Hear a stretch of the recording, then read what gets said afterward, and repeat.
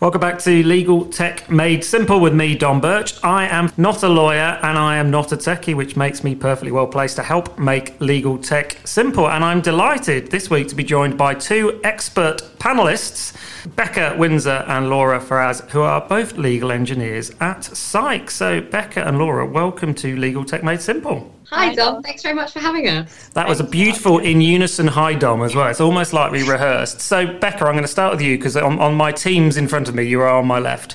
Tell me a little bit about you. Where did you go to uni? How come you ended up working for this organisation, which we love to call SYKE? My path to SYKE was a kind of interesting one. I never planned on studying law. I wanted to study politics, but had a nightmare application season for university. And long story short, ended up doing applying for law with politics at Manchester, kind of on a coin flip, really. I don't know if I should be saying that, but it turned out really well. And in my third year, got an ad in a sort of law department email for SYKE.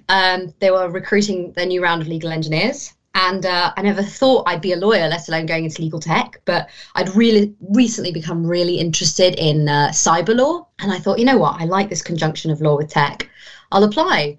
And after, I think, 3 rounds of interviews and sort of, tests and stuff, I became a junior legal engineer at SYKE. What about you, Laura? How did you end up becoming a legal engineer? So mine is also quite similar to Becca's. When you mentioned the coin flip, Becca, it really reminded me of why I kind of went into law as well. So I actually studied sciences at A-level. So I studied chemistry, biology and maths sixth form. And I was actually going to university to study chemical engineering. So I was thinking of becoming an engineer of some sorts. I'm not a legal engineer, but an engineer nonetheless. So I've always enjoyed solving problems. It's kind of how I kind of think naturally. And I'm quite mathematical and methodical in the way that I think. However, I wasn't sure that I wanted to study science as the kind of engineering that I wanted to go into, so chemical or civil or mechanical engineering. I knew that I wanted to solve problems, but I just wasn't sure the type of problems that I wanted to solve. So I kind of looked at law as a way to help clients in solving their problems, their legal problems. And I thought, this is something that I was quite interested in. And so I applied to study law instead. Really enjoyed it. And then when I kind of got to my third year and I started studying legal tech, also kind of a coin flip because we had to pick 6 modules and I had exhausted my 5, but then I had 1 more to pick and legal tech seemed quite interesting. So I studied legal technology and really, really enjoyed it. And that's actually where I met Alistair. Luckily, that's kind of how I landed my job at SYKE as a junior legal engineer 18 months ago. And then things just progressed ever since. And it's funny, isn't it? Because even the term legal engineer didn't really exist, did it, in sort of common parlance, 2-3 years ago, certainly? I mean, even within SYKE, different legal engineers have different roles. So I can give you my sort of typical day. And a lot of it is just real face-to-face client work. Because I mean, the 2 sides of this is that, you, like Laura said, you've got to be really good at problem solving. But a big aspect of that is being able to, firstly, ask the right questions, and 2, be able to pull out, accurate information, but in a friendly and, really personable way. So a lot of my day is sitting down with clients, maybe even demoing to potential future clients. One of my favorite parts is just maybe putting aside 2 hours to just build a solution. In high Q, it's all very sort of compact. There's a lot of turnover in terms of we get a solution, we design it, we build it, it's done, next one. Whereas I know, for example, Laura, she's been working on one huge solution for a really long time now. So it's quite different. But a lot of time it's just those 2 hours, you're building a solution, you're, really focused. So some of it is just spending time with yourself, trying to solve a big or multiple little problems. And then other times it's just getting to interact with, loads of interesting different people. So it's a mix of those two. And Laura, I know when I left uni, I really wanted to be sort of operating at a strategic level, but I understood the fact that I was still really green, right? I hadn't worked in companies. So I felt like I had the skills and the aptitude and I was bright. And I just wanted to be let at the real meaty stuff, the juicy stuff. But it's like you have to sort of earn your stripes a little bit when you first come out of university. How have you found it? Because you've been involved in some major projects working alongside, I guess, some of our big customers like Unilever. What's it been like, obviously without giving any secrets away, what's it been like being involved in those big, strategic, complex projects? I mean, it must be exciting. Yeah, no, definitely, Dom. And I think that's kind of really what is SYKE's unique selling point, right?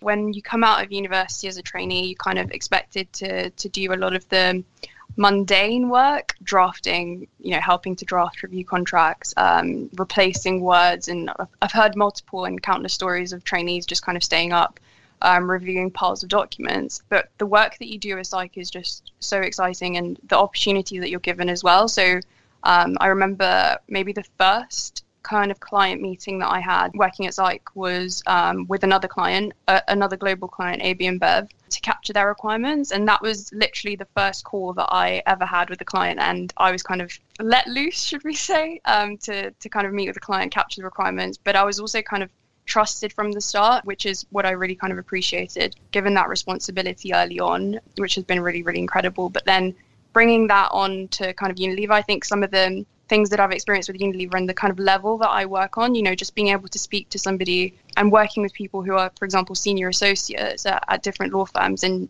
I'm just kind of 2 years out of university. I don't think I'd get that experience anywhere else. And Becca, just, I know I spoke to Claire McGawley, the old professor from the uni in Manchester. And one of the things that she remembered about you, particularly at university, was that you were always in the front row and you're always willing to ask a question. And actually that question was always quite a difficult question, but you stood out then from the crowd. But also showing that initiative is such an important aspect, isn't it, when you're joining a place like SYKE, particularly now, we're working in a virtual world. We're not all sat in an office together. We don't get to socialise yet together as a group very often.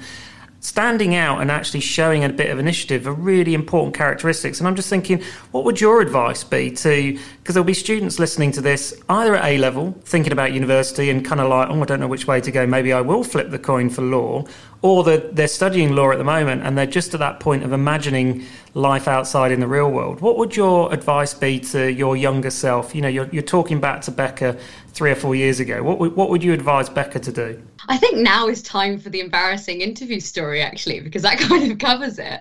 I mean, I think to preface this, you're right. You have to be able to, don't just be afraid to be yourself.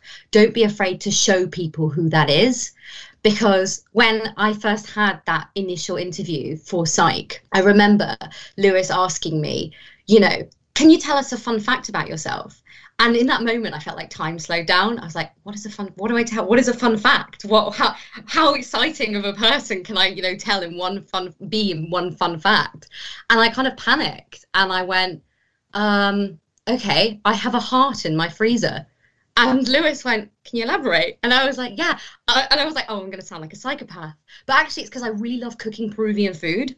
And because I am Peruvian, and one of the things that you can make is cow heart. And I prepare it and and so I know that this sounds like it's not relevant at all. But my point is, in that moment, Lewis and I started having a really cool conversation about how we both like cooking and how we both like to prepare these kinds of dishes. And in that way, just even on a personal level, if you show people that you are interesting, and I think, Dom, you've said, the kind of people you want to look for are the kind of people you are willing to be stuck on a plane with, or in arrivals or in departures for 4 hours. Can you have a drink with that person? Or, can you sit in a park with that person, for a long period of time? The friendlier and more personable and more interesting you are, I think not only does that help people work with you, but it also comes through in your work. It can show that you're creative. You can solve problems in an interesting way because you apply that to your own life. I love that, and I'm gonna give credit to the person who first said that to me. He's a board director at Misguided, a chap called Nick Bamber, who I had the pleasure of managing for a while. And like all people that I manage, the older I get, the further they bounce off in front of me and do more exciting things than I can ever imagine. Laura, what would you say as you're sort of looking back and I'm just thinking about, paying it forward a little bit? What was your advice be to students who are listening to this podcast thinking, actually, what they've just described sounds brilliant. I want to do that. What are the things they should be thinking about now in readiness for having that interview with Lewis and putting the heart in the fridge? No, I really love that anecdote, Becca. So I think definitely at university, that's the kind of time you have to shine, and the time that I kind of look back at it now, and there's so many things that I, wish I maybe participated in. So I think definitely just take it all in your stride, and anything that comes your way, any opportunity at university, just take it. I know that, for example, with the legal tech course, if I hadn't flipped that coin, I wouldn't have studied legal tech. I wouldn't have made the connections that I made and met Alistair and met the rest of the SYKE team. So definitely just put yourself out there and don't be afraid. I think the other key thing, and another something that I learned from a previous internship, was, just to be fearless. I think it's something that a lot of people are kind of scared of getting things wrong, but I think it's probably worse to not even try. Getting things wrong, you kind of pick yourself up and you learn. And I think that's quite an important lesson that I've learned as well. I've gotten things wrong, but it's not the end of the world. You just pick yourself back up and keep going. And I think that flip a coin thing, actually, it's more nuanced than that. There's a film out at the moment, and they're on Netflix, called Yesterday, and it's about, parents who fall into that trap of always saying no to the kids. Can we go swimming? No. Can I have ice cream for breakfast? No. And then they give over a day of the year where the answer has to be yes, kids make the rules. But that art of saying yes to things without full confidence or security of knowing whether you'll succeed opens up doors, makes new connections. And I guess it's partly about building your network, isn't it? When you're younger and you're looking out on life, it's hard to imagine, next week, let alone 5-10 years. I hate that question. What will you be doing in 5 years' time? Who knows? But being willing to say yes to new opportunities is infinitely better for you, isn't it, than just kind of thinking, oh, I'm not quite ready. Is that how it feels, Becca, when you even now at SYKE, you'll be given the opportunity to do things, and I bet sometimes your heart's in your mouth, isn't it? Oh, absolutely, yeah. I mean, I was just thinking, being at SYKE is not, I haven't worked in a firm like this before, and I can't say I have a lot of experience to compare it to, but being at SYKE is just, there are so many new opportunities every day. It feels too good to be true almost. And we're such a sort of, in terms of structure, we're such a flat company. So regularly, like as a junior, at first I thought this was just so out of the ordinary, but regularly as a junior, like Alistair would call me and be like, I have this project that I'm working on. Do you want me to help me work on it? It just felt surreal. Why is the CEO of the company I'm working at calling me to work with him? But it just feels really normal now, and we get to work with so many interesting people all across the company, and no one really cares that you're a junior legal engineer, because they have, like, I think like Laura said, like, they just have so much trust in you. You're given a task, you go, and you get to show people, your creative side. Laura, I'm just gonna sort of change tack a little bit then. As you look forward, because you have the benefit, I guess, of being right at the cutting edge of some of these really interesting projects, working in large organisations. As you look over the horizon, then, what's your hopes and aspirations for the next 6-12 months? Yeah, so I think there's like the short-term future and kind of the kind of tech vision of the future, which is kind of everyone's talking about machine learning, AI. But just looking even further into the future, and what I'm kind of interested in seeing, or kind of seeing play out, is kind of smart contracts and blockchain. So I think we focus a lot on AI and machine learning at the moment, but I think what will be really interesting will be kind of self-executing contracts further in the future. And I know that with some of the vendors that we have, so for example DocuSign, that's something that's on their roadmap, right? So having kind of self-executing contracts as well. So I'm kind of really kind of looking forward to that future, just working at the cutting edge of legal technology and seeing how that pans out. Brilliant. Well, listen, I could chat to you two all day, because you just bounce with energy, and it's brilliant fun working with you. It's inspiring for old fogies like me to see people at the start of their careers just exploring and not being afraid. And I think you said it, Laura, that thing about just go for it, give it everything you've got, and what's the worst that can happen. So it's been an absolute pleasure. Thank you so much for joining with me on Legal Tech Made Simple. Becca and Laura, speak to you soon. Thanks very much, Tom.